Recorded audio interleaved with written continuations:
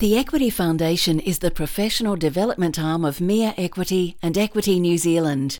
Each year, the Equity Foundation delivers more than 100 masterclasses, workshops, film screenings, in-conversations, international scholarships and on-set internships free of charge for Equity members. We give our thanks to our principal sponsor, Media Super.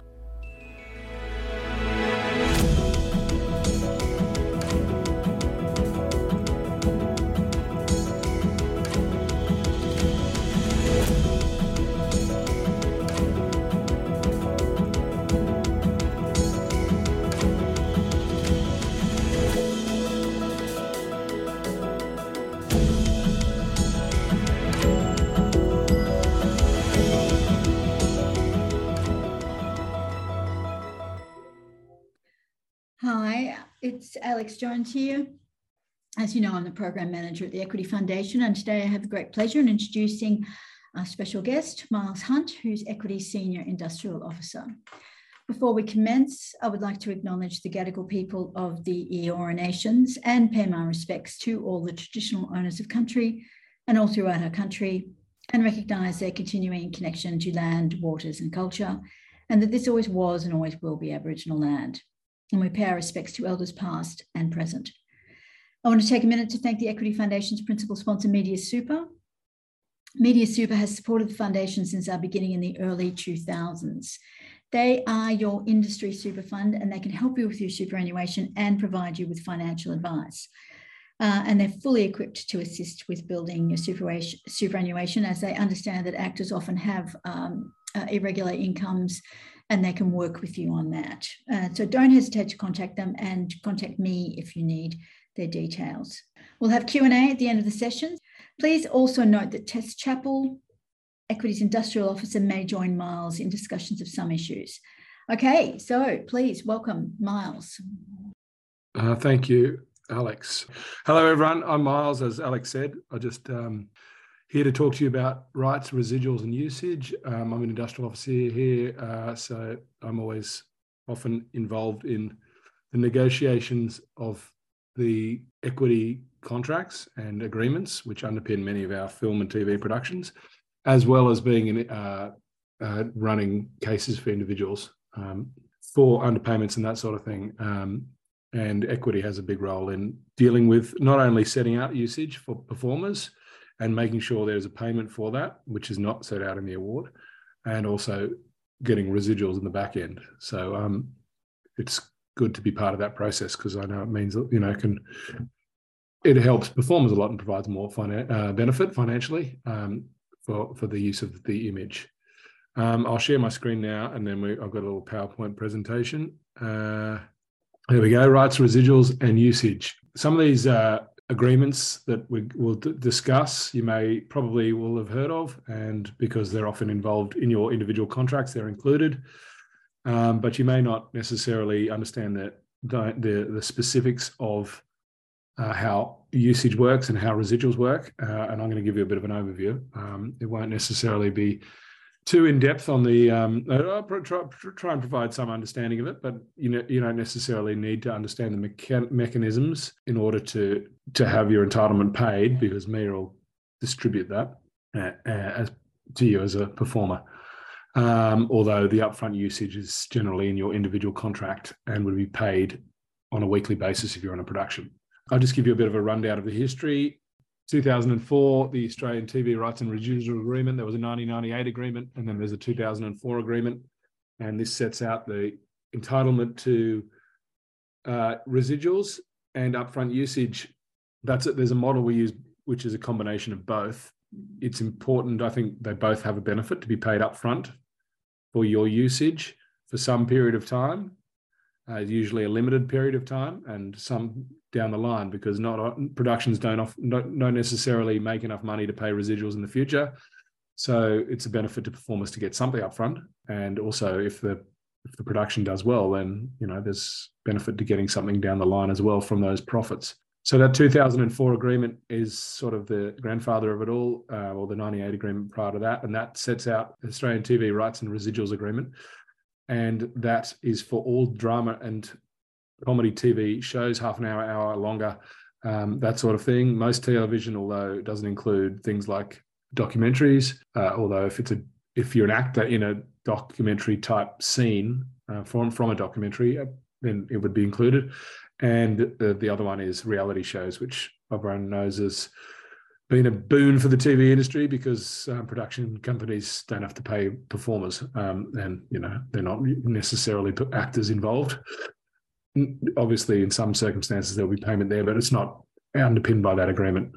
The 2012 Australian Feature Film Collective Agreement, that sets out the entitlement to rights usage and down the line residuals again for Australian feature films. Australian feature films are ones which have an Australian creative control.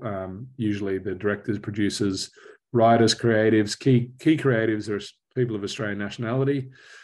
Although there is capacity there's capacity in that agreement to have some imported artists under certain circumstances, and of some co-productions. Usually, if it's the creative control is vests outside of Australia, it would be called an offshore agreement, which we also have developed. Then there's Australian TV Programs Agreement, ATPA 2013. That's similar to the AFCA in that it does conditions, but it's only for TV.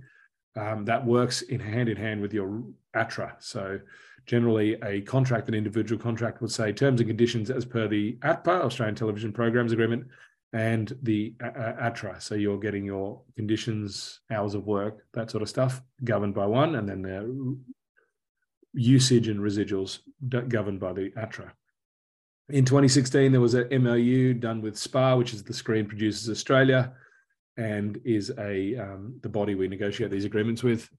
And that sort of was to deal with the technology changes, which were in effect making some of the ATRA redundant, mainly the streamers, I guess, SVOD, subscription video on demand, or streamers, because you can imagine under the ATRA, you'll often see the entitlement to ongoing residuals is defined through the gross receipts of the production company or the distributor. Now, if you have a streamer and there's no gross receipts from that production, say Heartbreak High that goes on one of the streamers, that doesn't actually create any money. There's no payment to the distributor. Netflix may pay the production company, or may invest, or may just make it themselves, right? In Heartbreak High, that's through Fremantle, but sometimes they'll do it themselves. So you have a system where you've got a library of productions and the streamer basically charging a subscription amount. There's no way to tell the value of that residual from any gross receipts, etc. So the 2016 agreement was basically set out to deal with that technology change. You'll know, now we come around to 2023, I should say. We're negotiating the AFCA and the ATPA next year, early 2024, late 2023. So there'll be information going out to performers who want to be involved or put in their thoughts on how those agreements may be enhanced.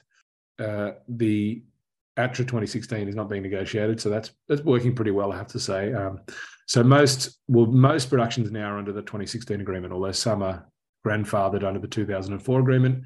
And that 2016 agreement incorporates many terms from the 2004. So it's just an enhanced version and updated with 2004 and some changes to deal with, online programs, streamers, that sort of thing, and the initial broadcast where it happens. But those film and TV is up for negotiation. We might have to look in the feature film usage as part of that agreement, because I'm aware that we have under that feature film agreement, you have a buyout of ancillary usage as part of the upfront deal. So you get paid your B&F, basic negotiated fee, and your usage. And in AFCA, I'm going to do that next, set out how they're set out.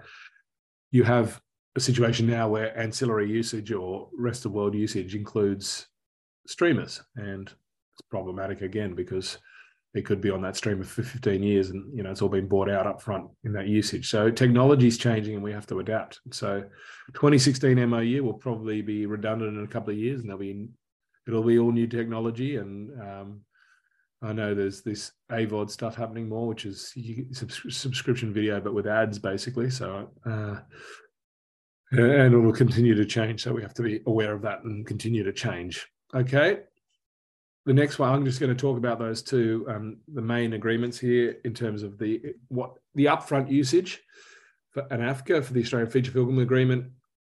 Basically, you get your basic negotiated fee. So that for the film, that's $3.29 per day or $11.92 per week. I think off the top of my head, we've agreed with the Screen Producers Australia to increase those rates by nearly 5% as an optional basis to help with cost of living until this new agreement gets negotiated, and when those rates will be embedded in the new document and enforceable to the extent that they're included in contracts.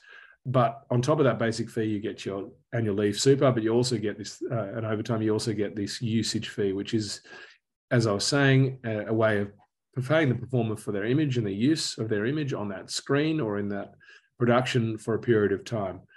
In the AFCA, you can buy, there's TV screenings for 4 or 5 years, which is 20 or 25%.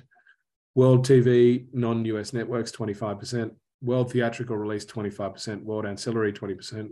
And Australian ancillary and pay TV, 20%. So overall, that tallies up to 110 to 15%. The Australian cinema release or theatrical release is included in the basic fee. The rest of it, you pay this 110 and 112% on top, and they're pretty much unlimited. I mean, World Theatrical Unlimited doesn't mean much because it's only going to be released in cinema for a short period.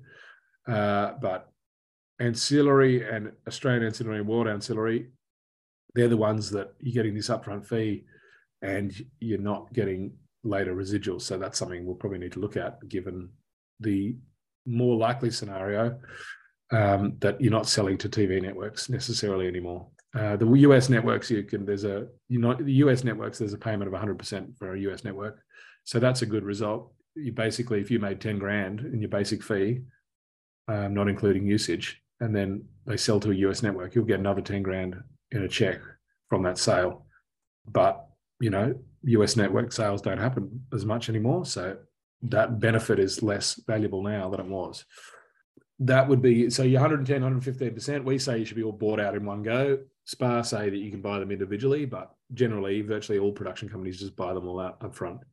Under the award, the Broadcasting Recorded Entertainment Cinemas Award, which underpins the agreements, although the conditions are not quite as good and the rates of pay are lower, the now film and TV agreement, that says that if you don't buy what, you can buy them individually. You could say, I don't want World TV, I don't want World Theatrical. I'm just going to buy Australian TV for 20%, Australian Ancillary for 20%, that's 40%. And then World Ancillary for 20%. That gives me 60%. That gives me all my online and TV. My online plus Australian TV. That's all I need.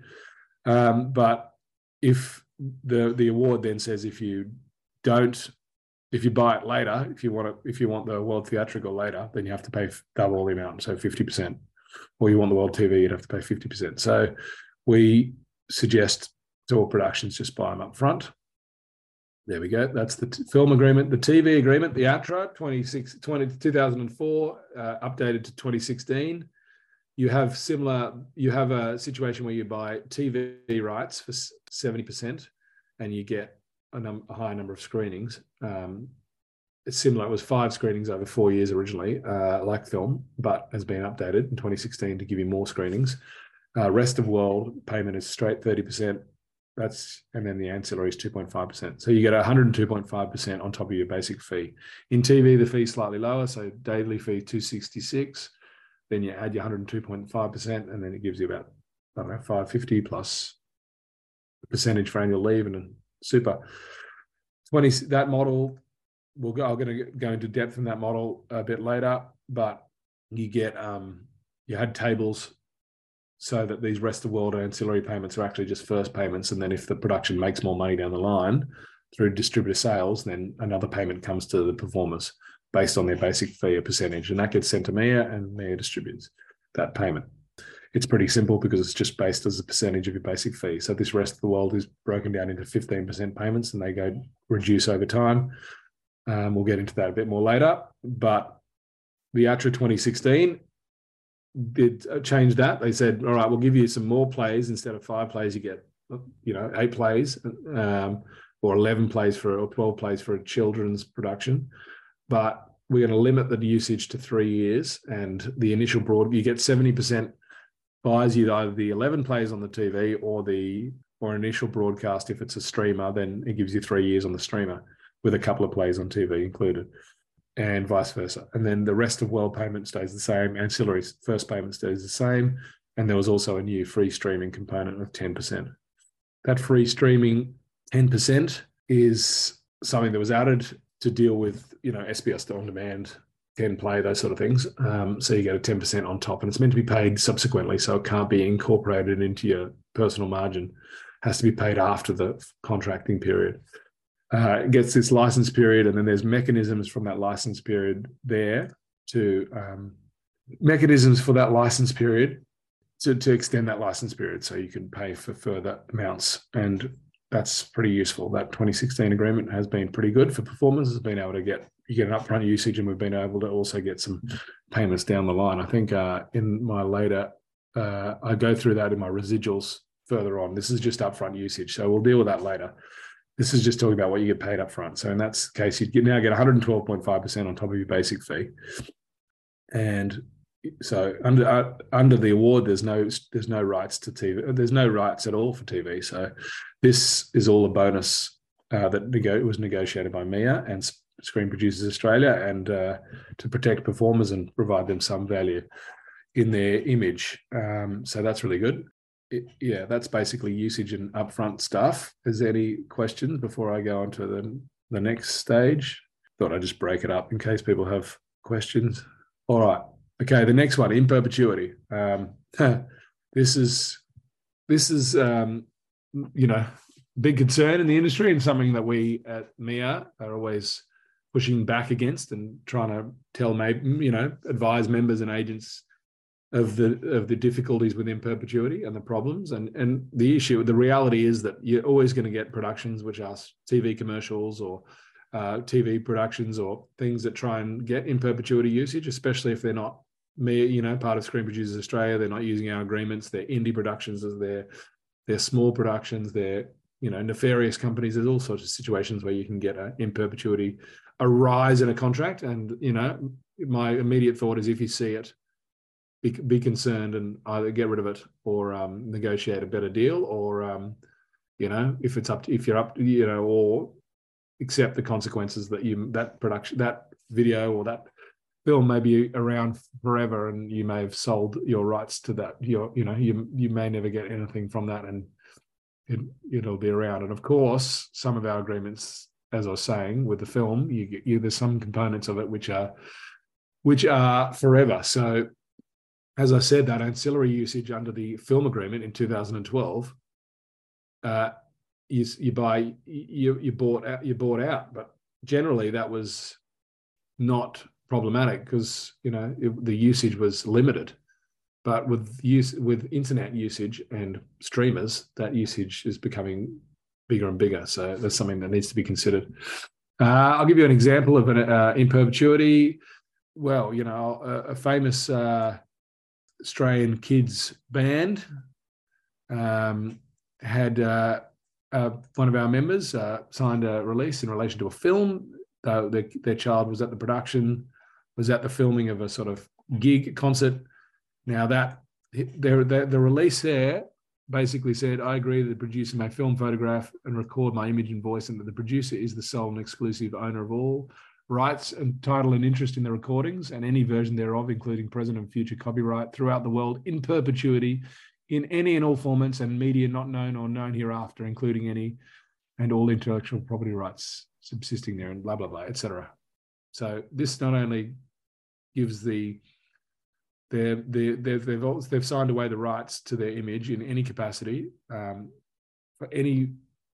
forever till the sun explodes and we don't exist anymore, and in all forms, including things that don't even exist yet. So that's pretty broad. And as you can imagine, now the image of an image was taken from that film and used in a book and is on the front page. So the person comes to us being a little bit upset about that image being used, but this is pretty watertight. Not only can be used in any format in any way in any media, they're sold that it's signed away that right. So there would be no way legally to challenge that unless the only way I think is some sort of, you'd have to ask them out of the goodness of their hearts to consider some sort of payment for this usage, which was unexpected during that concert recording. And you'll see that often if someone's on the street and wants you in a TV commercial as just a random soundbite from someone, they'll often walk around with a waiver and a rights in perpetuity thing. So be careful with that, especially in TV commercials where it's commercial use or things like that, and try to avoid it if you can. Another example, in a TV commercial, a friend of mine was involved in an ad for like one of those sort of TV food delivery sort of places. They were involved in that. It was a spaghetti ad. The ad was quite successful and viral, but this person did it for a friend. Came to me and said, look, this has been used on and on and on. It's seen a lot of hits. Can you have a look at it? Now we had a look, and he had agreed to 12 months TV and unlimited online. Unlimited online means no limits in time or usage. So that usage on YouTube or on their website is unlimited. That's something we're trying to deal with now in relation to TV commercials, about the use archival footage and that sort of thing, and online websites, etc. So I'll come to that later when I get back, delve into TV commercials a bit further. But yeah, so be careful of that in TV commercials, in perpetuity, unlimited language. Try and limit TV commercial. Our standard equity contract limits usage to 3 years as a maximum, and industry standard is 12 months within that 3-year period. So 12 months, and then you got a few rollovers you can use, and then you need another contract. So that's something that we promote. And if you're ever in a TV commercial, I would be looking at that contract and comparing it to our equity standard contract, and trying to make sure that you have limitations, at least limits in use and time. Because obviously in TV commercials, if you're on a successful ad in connection with a company, a big company or anything, and then it may limit your capacity to deal with other commercials. If you're in a McDonald's ad, for example, and then you've got unlimited, well then, a lot of fast, you're going to be pretty much impossible to hire for any other fast food or other food entities because of that. You're associated with the other brand. So it's really important you protect your rights there. And any questions, we're always available here at the union to give you some advice on that. And although we don't negotiate contracts for people, we can say, look, that term there is problematic and you should be trying to change it. But the reality is, I appreciate that in our industry, in performance, there is it's difficult to get jobs, and it's not a highly paid industry, and people are often need those TV commercials. So it can be it can be something that is in the moment you need to be aware of and try and limit if you can. I don't think there's anything wrong with going back to a production company and saying, can we limit this to 12 months, limit this to 3 years? If they're at that stage, worst case, they say no, and then you have to weigh up the decision in your head. Do I want to get this $2,000, $5,000, $10,000 for this ad? And am I prepared for that TV commercial to be out online forever? Okay, we'll come back to TV commercials in a bit more depth later, and we'll move on to rights. Rights. I thought I'd go into rights a little bit here. Rights are obviously really important to any contract in any production. You're going to have the rights to the company, the owner of the production company is going to want the rights to your image as an actor. So you're being employed by that production company to act. They are the creators. Maybe there might be the writing team or whatever. The creator, the company, the production company, like any employer, would sort of pay you as an employee, and the rights to that work would vest in the company thereafter. So you're basically selling your image and your creative skills as a performer to that production company to use. And that's why these limits to time and payments for usage are so important. because it is your image that's being used by them.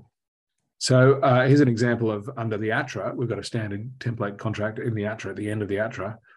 The performer hereby assigns to the producer all rights set out herein and acknowledges that the producer has the sole and exclusive right, title, interest in any and all recordings of whatever nature of any work performed by the performer in connection with the production.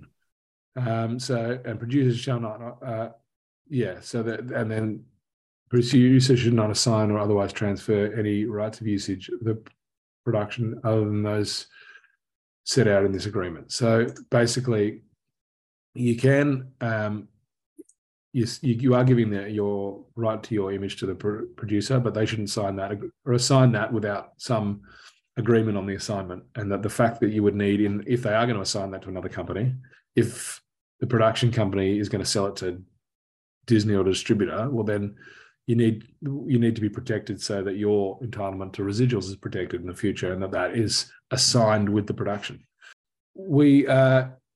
Here's something that a similar agreement. Here's another one that I saw recently in an agreement, and this includes that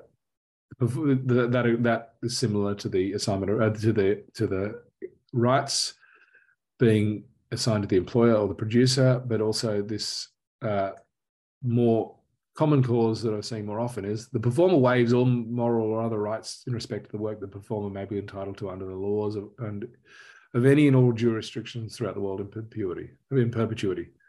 To the extent that it's not enforceable in jurisdiction, the performer consents to any past, present, and future doing of an act or omission in relation to the work, including basically altering the production and the program.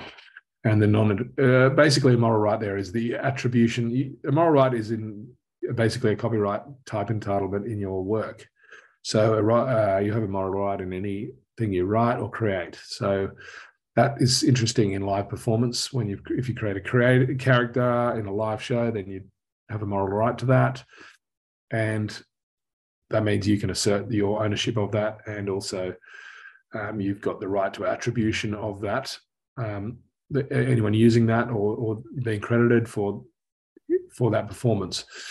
They exist to an extent within the common law and within copyright law. However, that's why there's these sort of clauses that are becoming more common where they want to have the producer wants the moral rights to the work, so there's no issue in the future if they do a making of or some change the performers. The use of the performer in that production, their image and things like that. So it's a area of concern. It is a growing area of concern, and something that probably needs to be done at a governmental level, because these are appearing in contracts, and performers and agents and stuff are being asked to sign these agreements with these moral rights clauses. To an extent, I understand that the production company having the desire to own the moral right because they are in effect the creators of the work. However, the performer also, to an extent, wants to have, to be protected from any misuse or derogatory use of that image, or and to be credited or attributed for the work. So it's an area where there's a bit of to and fro, and certainly we're seeing a lot more of that stuff come out of US productions, offshore productions, streaming productions. They have these really strong clauses around moral rights and the capacity for the production to own any the rights in the performance and all that sort of thing. So that's something that is increasing, and it's a hard one because these offshore productions are paying good money to performers, $5,000 a week sometimes for their performance, and then they've got big companies behind them like Disney and Netflix, and they've got plenty of financial capacity and the capacity to find other employees and other performers. So it's a difficult one, and agents will often take the work and accept those moral rights clauses. And we see them often, and it's hard for us to push against because, as I said, there's a competing issues there. I think that the main way for MEAA to deal with this, and we've had a member who's really passionate about this, and she's come forward and tried to help and really wants to see some work from MEAA around moral rights and protecting the moral rights. And I think the way forward in that essence, in the best way forward there would be to protect those moral rights by forcing the government to legislate on that. And there was a treaty in the Beijing Treaty, which has inbuilt protections for moral rights, so that you couldn't contract out of it in a clause like this for performers. And there's a sort of requirement for production companies and to distributors to sort of try and prevent the use or the negligent use of that that film. If it appears online without permissions and is distorted, well, then trying to stop that. And we have a online e-commissioner who can make complaints if something is just your image is distorted and appears online. But I think that we need to lobby the government, and that's something Equity is trying to consider doing there with our arts minister, Tony Burke, and that'll be something that I think that we should look at, is trying to get this Beijing Treaty ratified in Australia, and that will provide a bit more certainty and mean that it's easier to strike these clauses out, because they wouldn't be valid to the extent that the Beijing Treaty protects those rights. You can't override that. You can't contract out of that. So that's something that is currently on the go.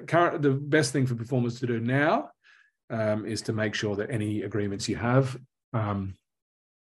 reference our agreements, the AFCA for film, or for TV, the ATPA and the ATRA, and that the terms of any deal memo or contract are subject to those terms. So it basically says the terms of this deal memo are subject, where this deal memo and the terms of the ATRA or ATPA disagree or diverge, you'll often see them say the terms of this deal memo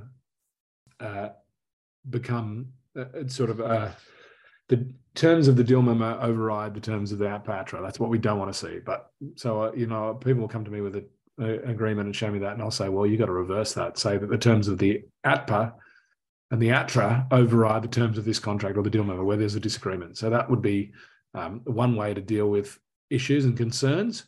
Another way to deal with it is to look at the terms of the ATRA standard contract that we negotiated with SPA and compare it to what's being asked of you and what's been added in this individual contract, and then go through that and have a look. And if there's areas of concern, well, then that's something that could be potentially negotiated. And sometimes I'll have to take these agreements to SPA, the Screen Producers Australia, or to the producer or to SPA, and say, look, we've been sent this contract by an agent. We won't obviously send the names of the performer, but we'll cut and paste the term and say, look, this is included in the contracts and it's outside the terms of our ATRA standard contract. So can you remove these terms? And moral rights is one. Warranties is another, you'll see, such as I warrant that I am a person of good fame and character. I've never done anything bad in my life, and I'll never do anything to bring the production into disrepute. Now, that's something I don't like. It's subjective for one, and ridiculous to make a performer warrant that. The moral rights and those anything with in perpetuity usage is something to be aware of. The assignment of rights and making sure our agreements trump any other agreements. And then the other one is that I've seen more recently happening a lot is the termination, because in productions, our agreements don't allow you to terminate like a job. Here's 4 weeks notice, you haven't done your job properly, see you later. Can't do that in film or TV because you're on a short-term contract for the period of the shoot, and you've got a specific task which has been set out in the contract, be it 10 weeks of shooting or whatever. So you should be paid the full amount of the contract if they don't want you. If there's a change, if there's the director has a sudden artistic desire that you're not right for the role. And I've had quite a few of these cases in the past where they suddenly want to change direction, and the director they wanted an Australian Australian performer was on there, got a really good job, doing a great, really, really good performance, like a really important one for his career. Then the director got a change of heart and decided they wanted someone who could play guitar better. And then, so in that case, they tried to say, all right, well, that's it. You've done your work, done. Here's your work. In that case, actually, they came to us, and I wrote, the agent came to us, and I wrote to the production and said, you got to pay out the full value of the contract. In that case, they had a minimum guarantee of, X amount of dollars, 15 grand or 20 grand or whatever. So they didn't have to pay out everything. And there's been cases where we've tried to reclaim, hundreds of $1,000s for performers who have been terminated early because of artistic interpretations of the director or the creatives. So that's why we are really against any termination which is in line with fair work or things that say just you can give notice and terminate. No, these are fixed period contracts and these are specified tasks. So you should be paid the full amount of the contract or an agreed minimum guarantee if there is a change of heart. So that's something we need to protect. So it is a battle. It's always a constant battle for MEAA and for us and for performers and agents to keep fighting the good fight and protecting rights and making sure that the producers and the big production companies and broadcasters do not encroach on rights any further. And they're constantly doing it. That's a constant fight. So there you go. That's about it all for rights for now. I'll come back to, I'm going to move on to residuals. We're going to do a little bit on residuals. I'll keep going. I do have 2 questions, Miles. All right, let's do it, Alex. Have a bit of a break. I'll just read them out. Yeah. Okay. If we agree to a low budget independent feature film as, say, the lead actor that is below MEAA rates, what's a good residual or future percentage of profit that would be fair to negotiate? Well, I'm going to get onto that, but I'm going to get onto that right now. So, okay. But basically, the AFCA's got a net profits, and we'll go into that now. So you can hopefully I'll answer that in the next couple of charts. Well, there's one more. Shall I read it out and see? Okay. Yeah. What happens if you didn't sign an in perpetuity contract and you find your footage has been used in a way you don't think is covered in the contract you signed? Well, that's exact. That should be. You've got to breach your contract claim potentially.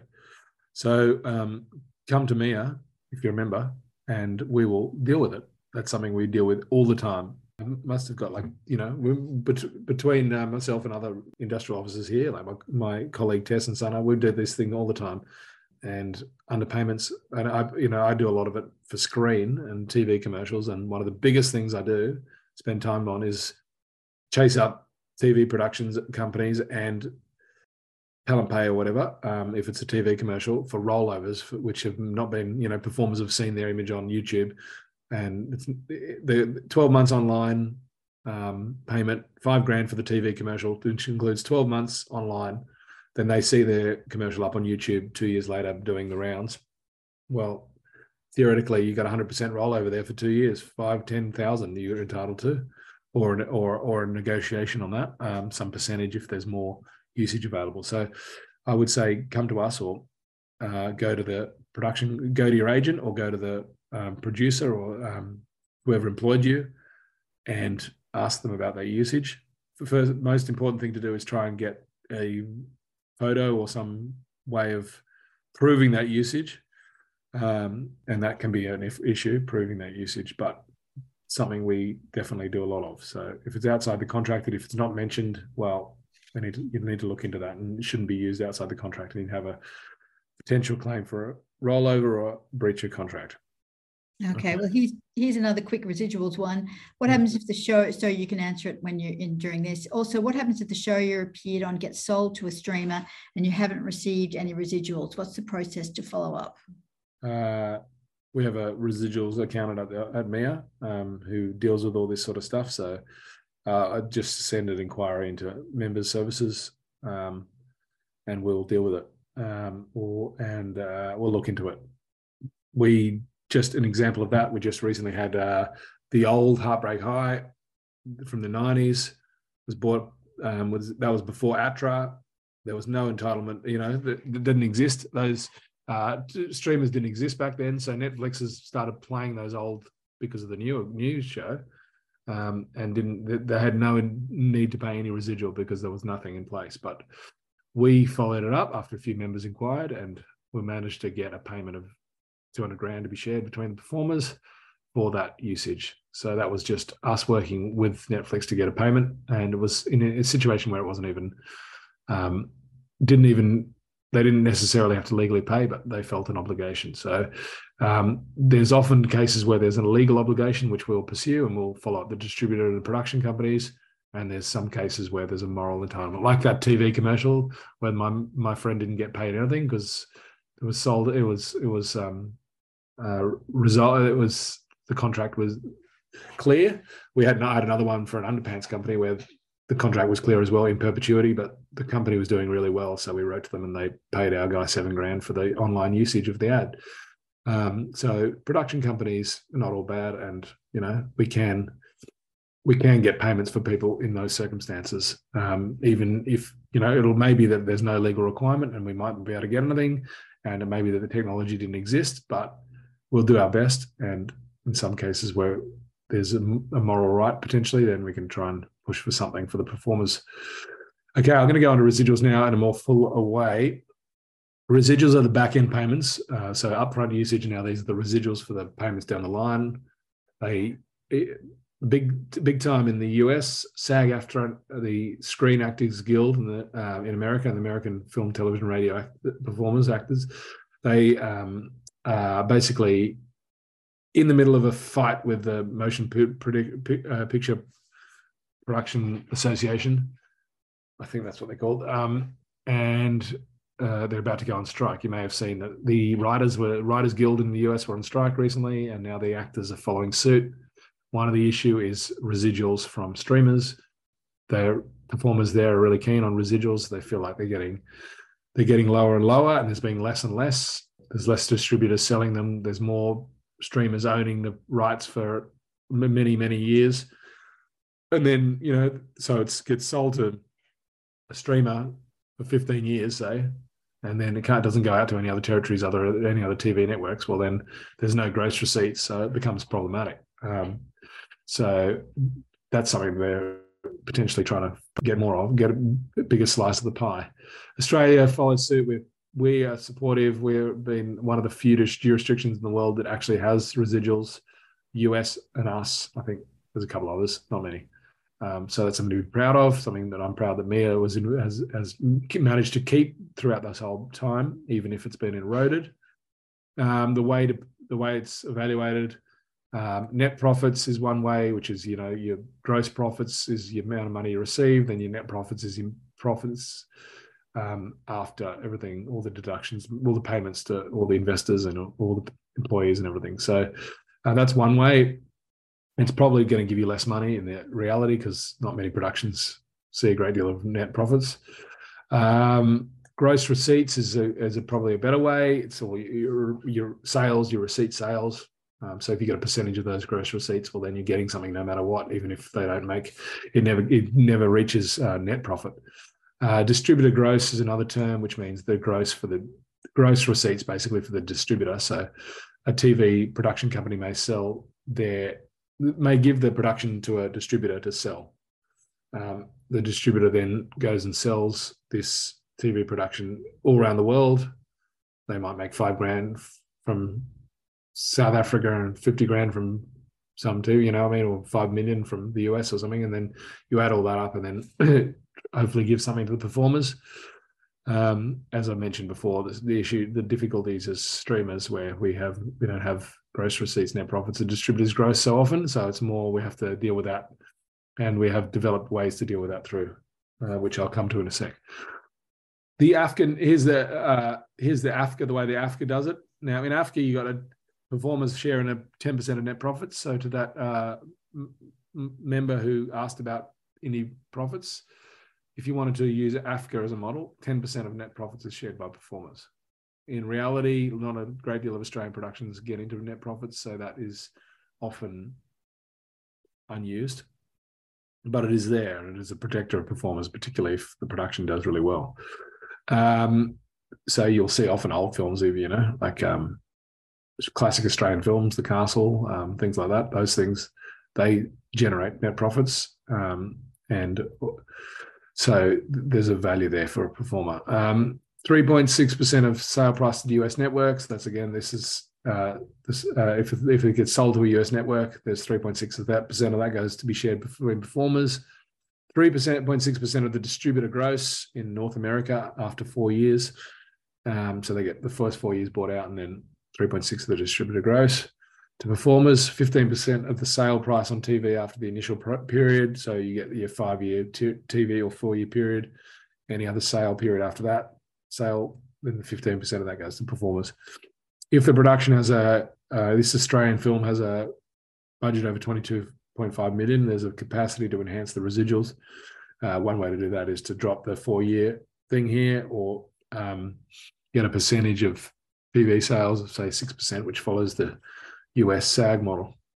You may, in an indie production, as mentioned by the member, you may want to have a high, if you're doing, there's a situation here where people don't get paid up front for films, and it's really bad. I've been spent 2 years chasing up a payment of $2,000 for a performer where he agreed to a delayed payment of 3 months after the film to be paid. He's never been paid. We've filed in court. We've got it against the person's got no money. He's an independent producer. He's not there's no money there.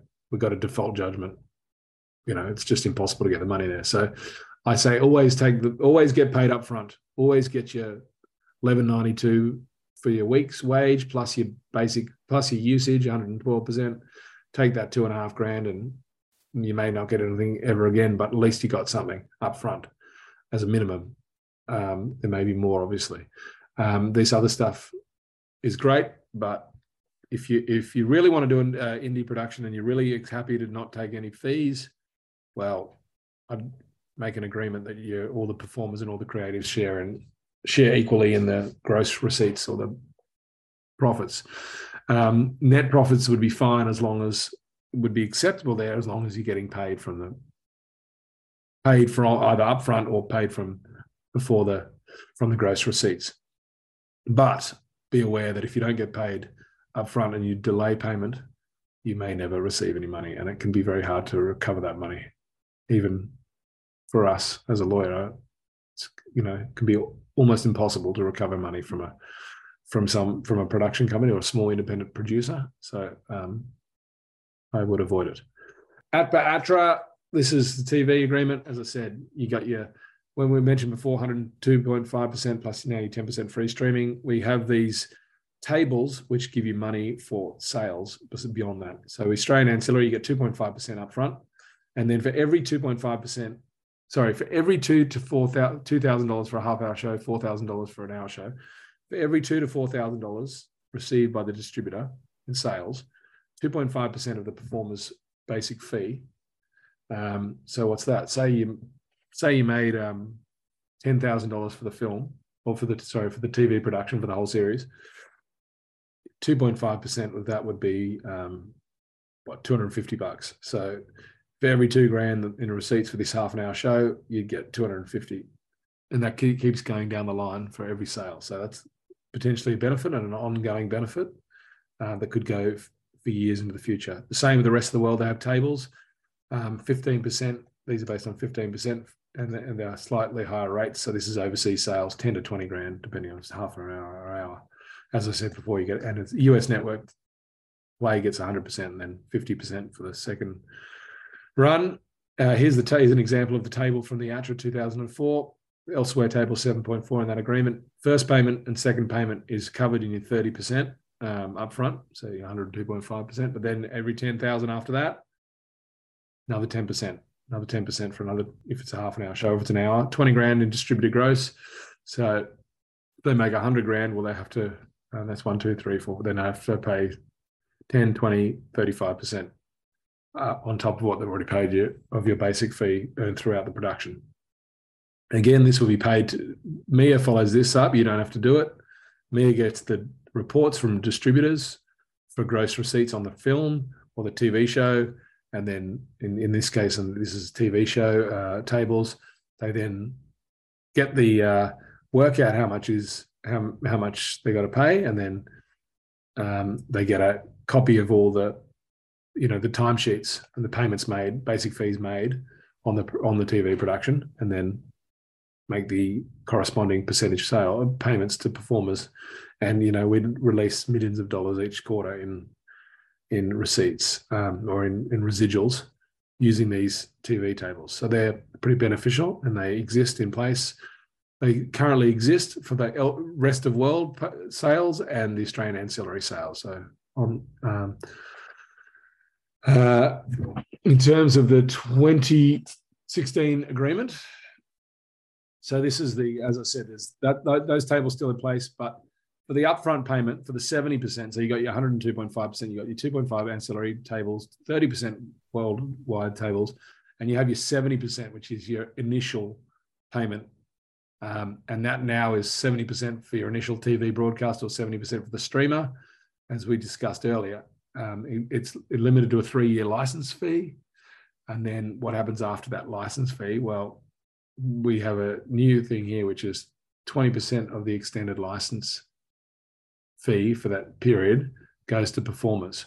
So if they then say buy years 4 to 10, they say, so the first 3 years is bought out as per that 70% upfront, and then they want to extend that license fee on the, say, Stan for 10 years, then they have to pay 20% of the license fee from the years 4 to 10. So if Stan pay the production company, say Matchbox, $1 million for years 4 to 10, well, then they'd have to pay 200,000 to the performer out of that million, to the performers to share through MEAA.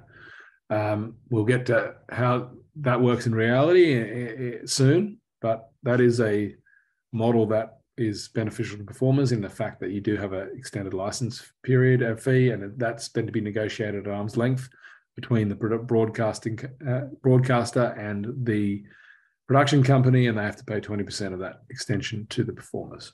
So, of course, in reality, it doesn't necessarily work that as well, but we've got a lot of residuals as a result of that. I'll go through now the two main models that we use here. The first model is just based on that ATRA. If they've got a license fee already agreed, say 500,000 for years 1 to 3, then 250,000 from year 4 to 7, and then 50,000 from year 7 to 10, then you'd have 300,000 from that year 4 to 10, and which 20% would be 60 grand would be shared by performers. Examples of good residuals, things we've got there: Heartbreak High, there was 212,000 we were able to recover there for 12 years. Well, Mania, 162,000 for 12 years. That gets shared by performers. Australian production companies can just come along and say, well, here's the license fee we paid, here's 20% for the years 4 to whatever to performers. The one issue you run into is that there's not necessarily a license fee. The streamer might come along, say Disney might pay the production company Curio X amount of dollars to produce the film, produce the TV show. That happened in the clearing. Boy Swallows Universe, another example. Deadlock, you get examples of a production of a streamer basically hiring or paying an Australian producer to X amount of dollars, which includes the total budget for the production, all the potential payments that arise from that, and the license fee, right? So they're basically doing that. So how do you gauge the license fee out of a total budget in that situation? Well, we sort of used a SAG US style model of 3.6% of the 50% of the total budget.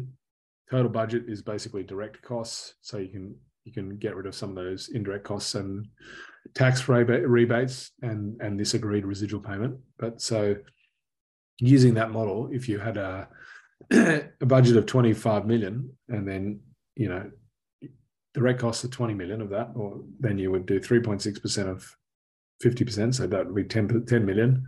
So that'd be 360,000. We've been able to get some things we've negotiated. I was involved in the negotiations of the agreement with these companies and these production companies and the streamers. Clearing, we got nearly 400,000. Boy Swallows Universe, sort of near 500,000 for 12 years. Deadlock, similar on Amazon. So there's no fixed model here because we're sort of in an unknown world there, and we're just doing the best we can to figure out a way to calculate a license fee and get money for performers. So that money gets distributed to performers, or will do when after 3 years. It may be we agree on some of them to pay after the shoot, but they can pay after 3 years because the first 3 years is bought out. So it's for the years 4 to 12 or 4 to 15. So it may be that those, if you were a performer on one of those, you might be getting it soon, or you might be getting it in 3 years, depending on the agreement. And yeah, each of those is sort of, we're out there trying to negotiate those as best we can for performers and maximize the payments. One issue that I mentioned, here's an example of Stan. Well, Stan's not as big. It's only doing it in Australia, so the figures are smaller. But an example of their situation, they know that under the ATRA, the first 3 years are bought out.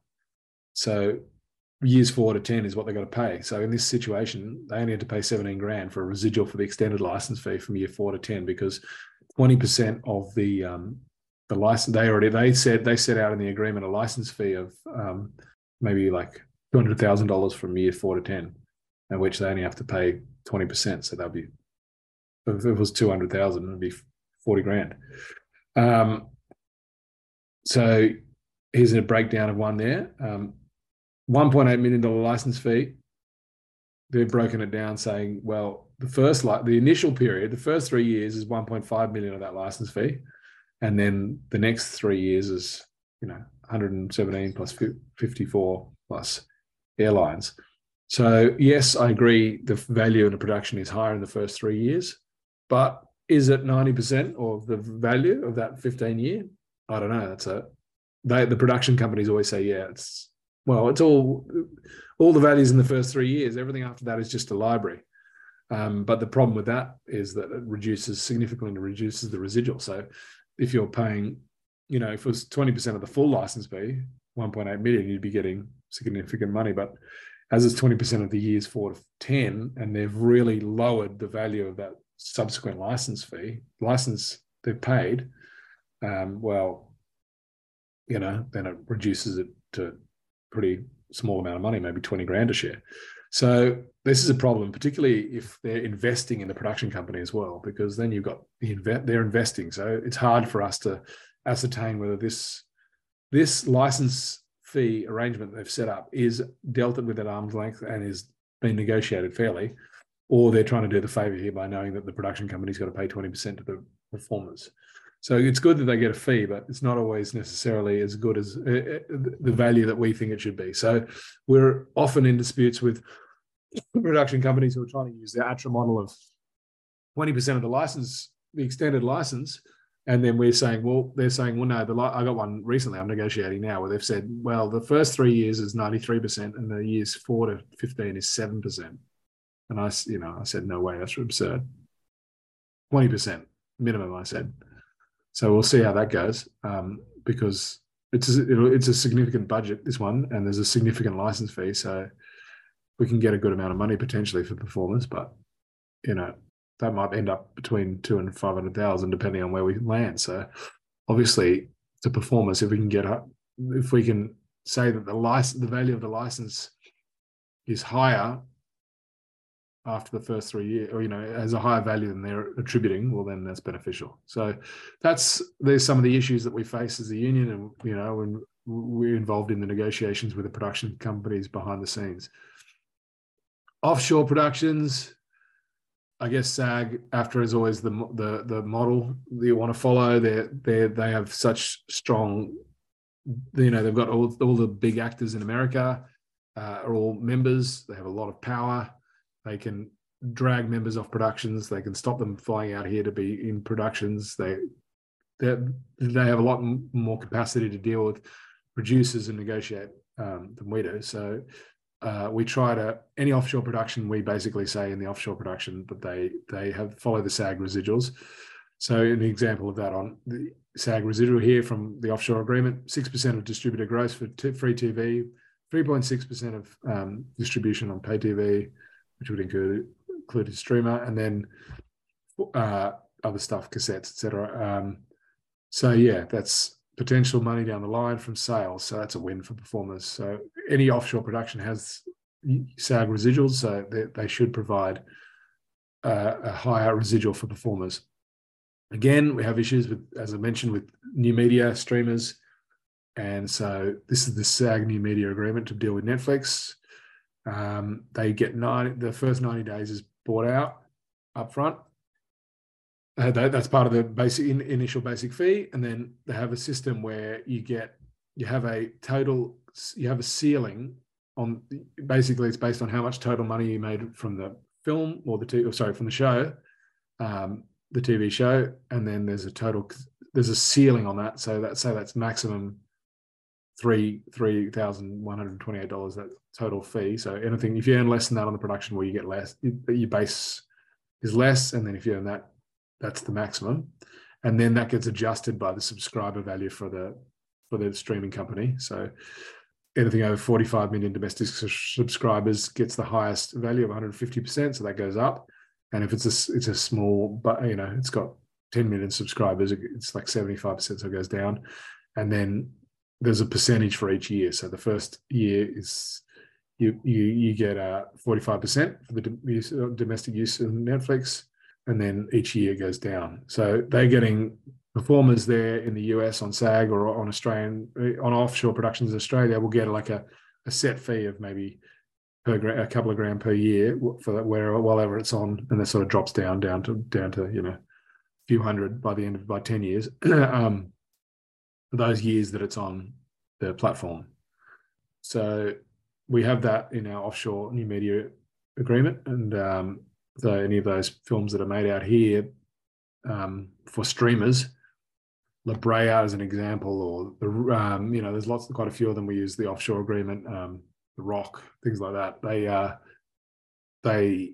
have this residual structure. So that's beneficial and probably better than ours, although I think I've recently done some work with all the other unions internationally, and I think UK Equity, for example, they get 50% of their basic fee for 10 years on the streamer, and 80% of that fee for 15 years. So if they made $5,000 on the show, they would get, if it was on the streamer for 10 years, they get $2,500 for that use. In the new media agreement in SAG, you'd be getting a payment $2,000 first year, then down. So that's a better deal. Our one, you get your first 3 years for your 100. You get your usage. So on your $5,000 there, you got your 100. You're already getting your 70% usage for the streamer. And 30% for the rest of the world. So you're getting 100% there on that. And you're then getting that 20% of the extended license fee. So our system is not so bad in the scheme of the world, but, can always be better. And that is part of the world we're fighting in and dealing with that change of technology and the way it changes residuals. Yeah. Okay, we're getting towards the end here, which is good. MEAA distribution, we distribute it. It goes to us into our trust account.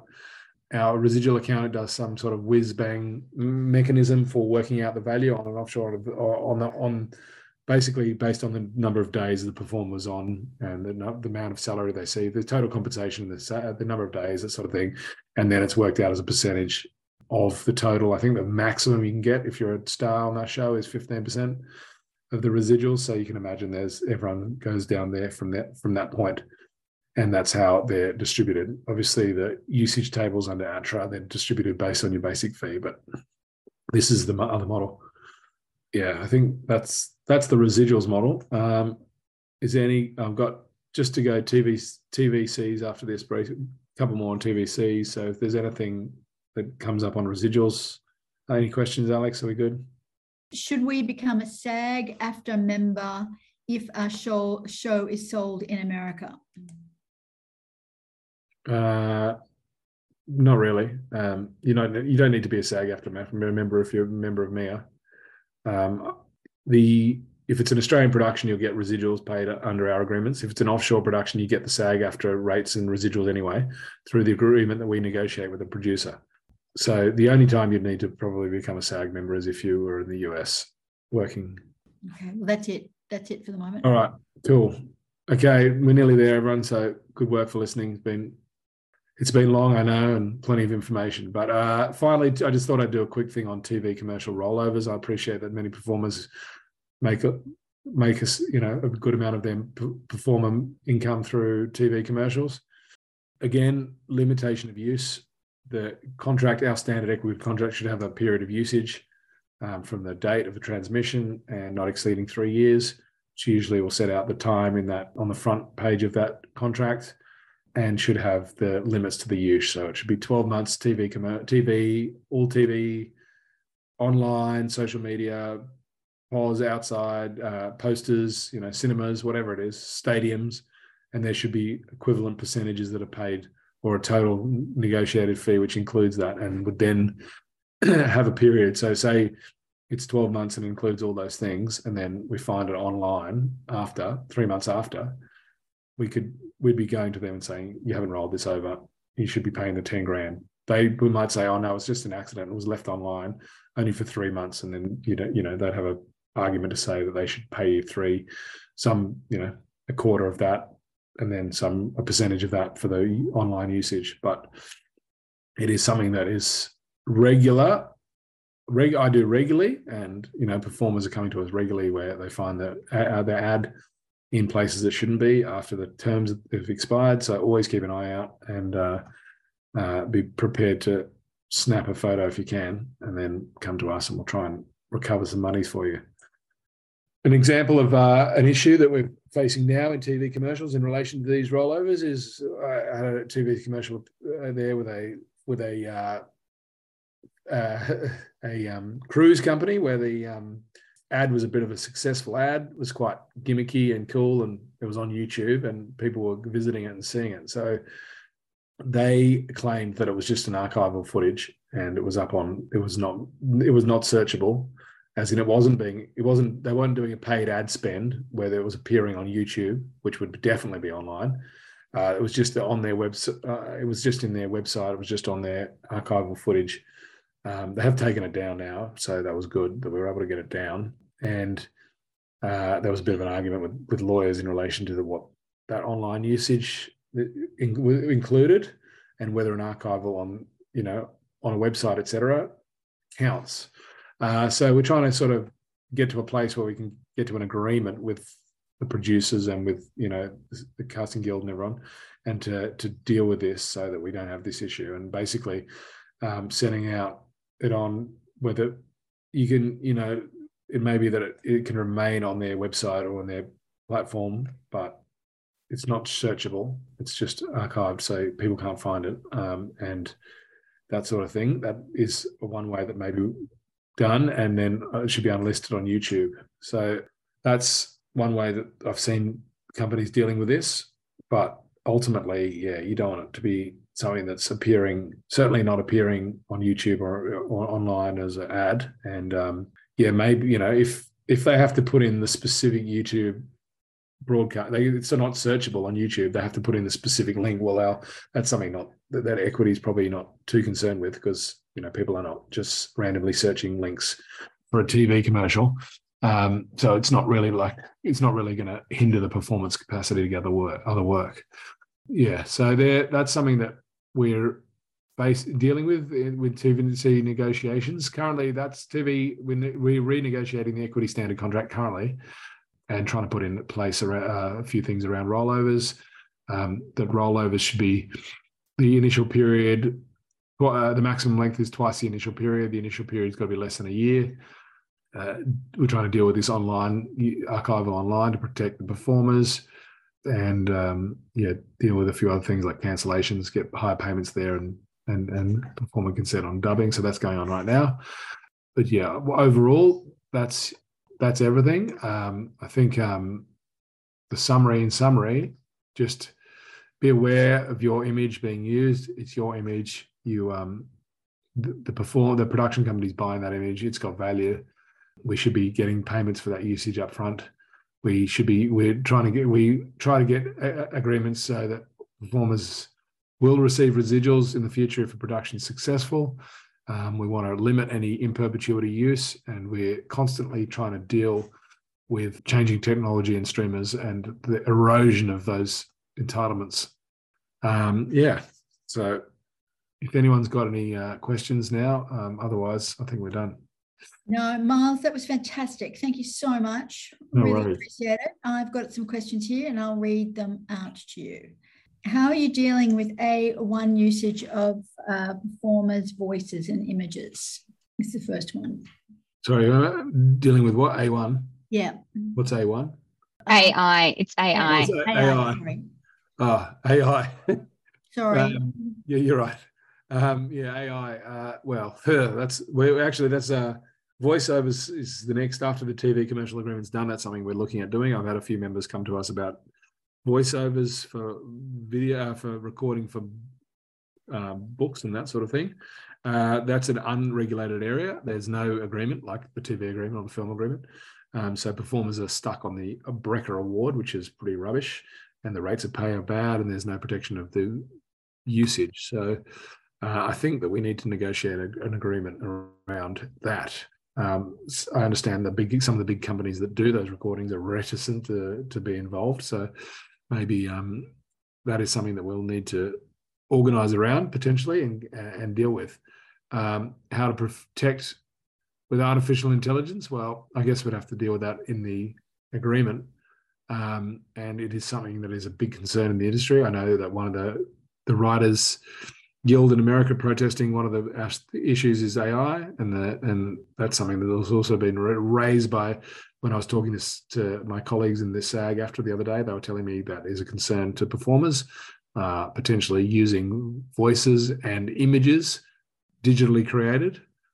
Yeah, I don't know. It's a brave new world and something that we probably need to deal with sooner rather than later. And I mean, I guess we'll need to follow the lead of our probably SAG in that essence, and we'll be monitoring their negotiations and their strike and where that leads to, and they're going to put out some information to us about what we need to do.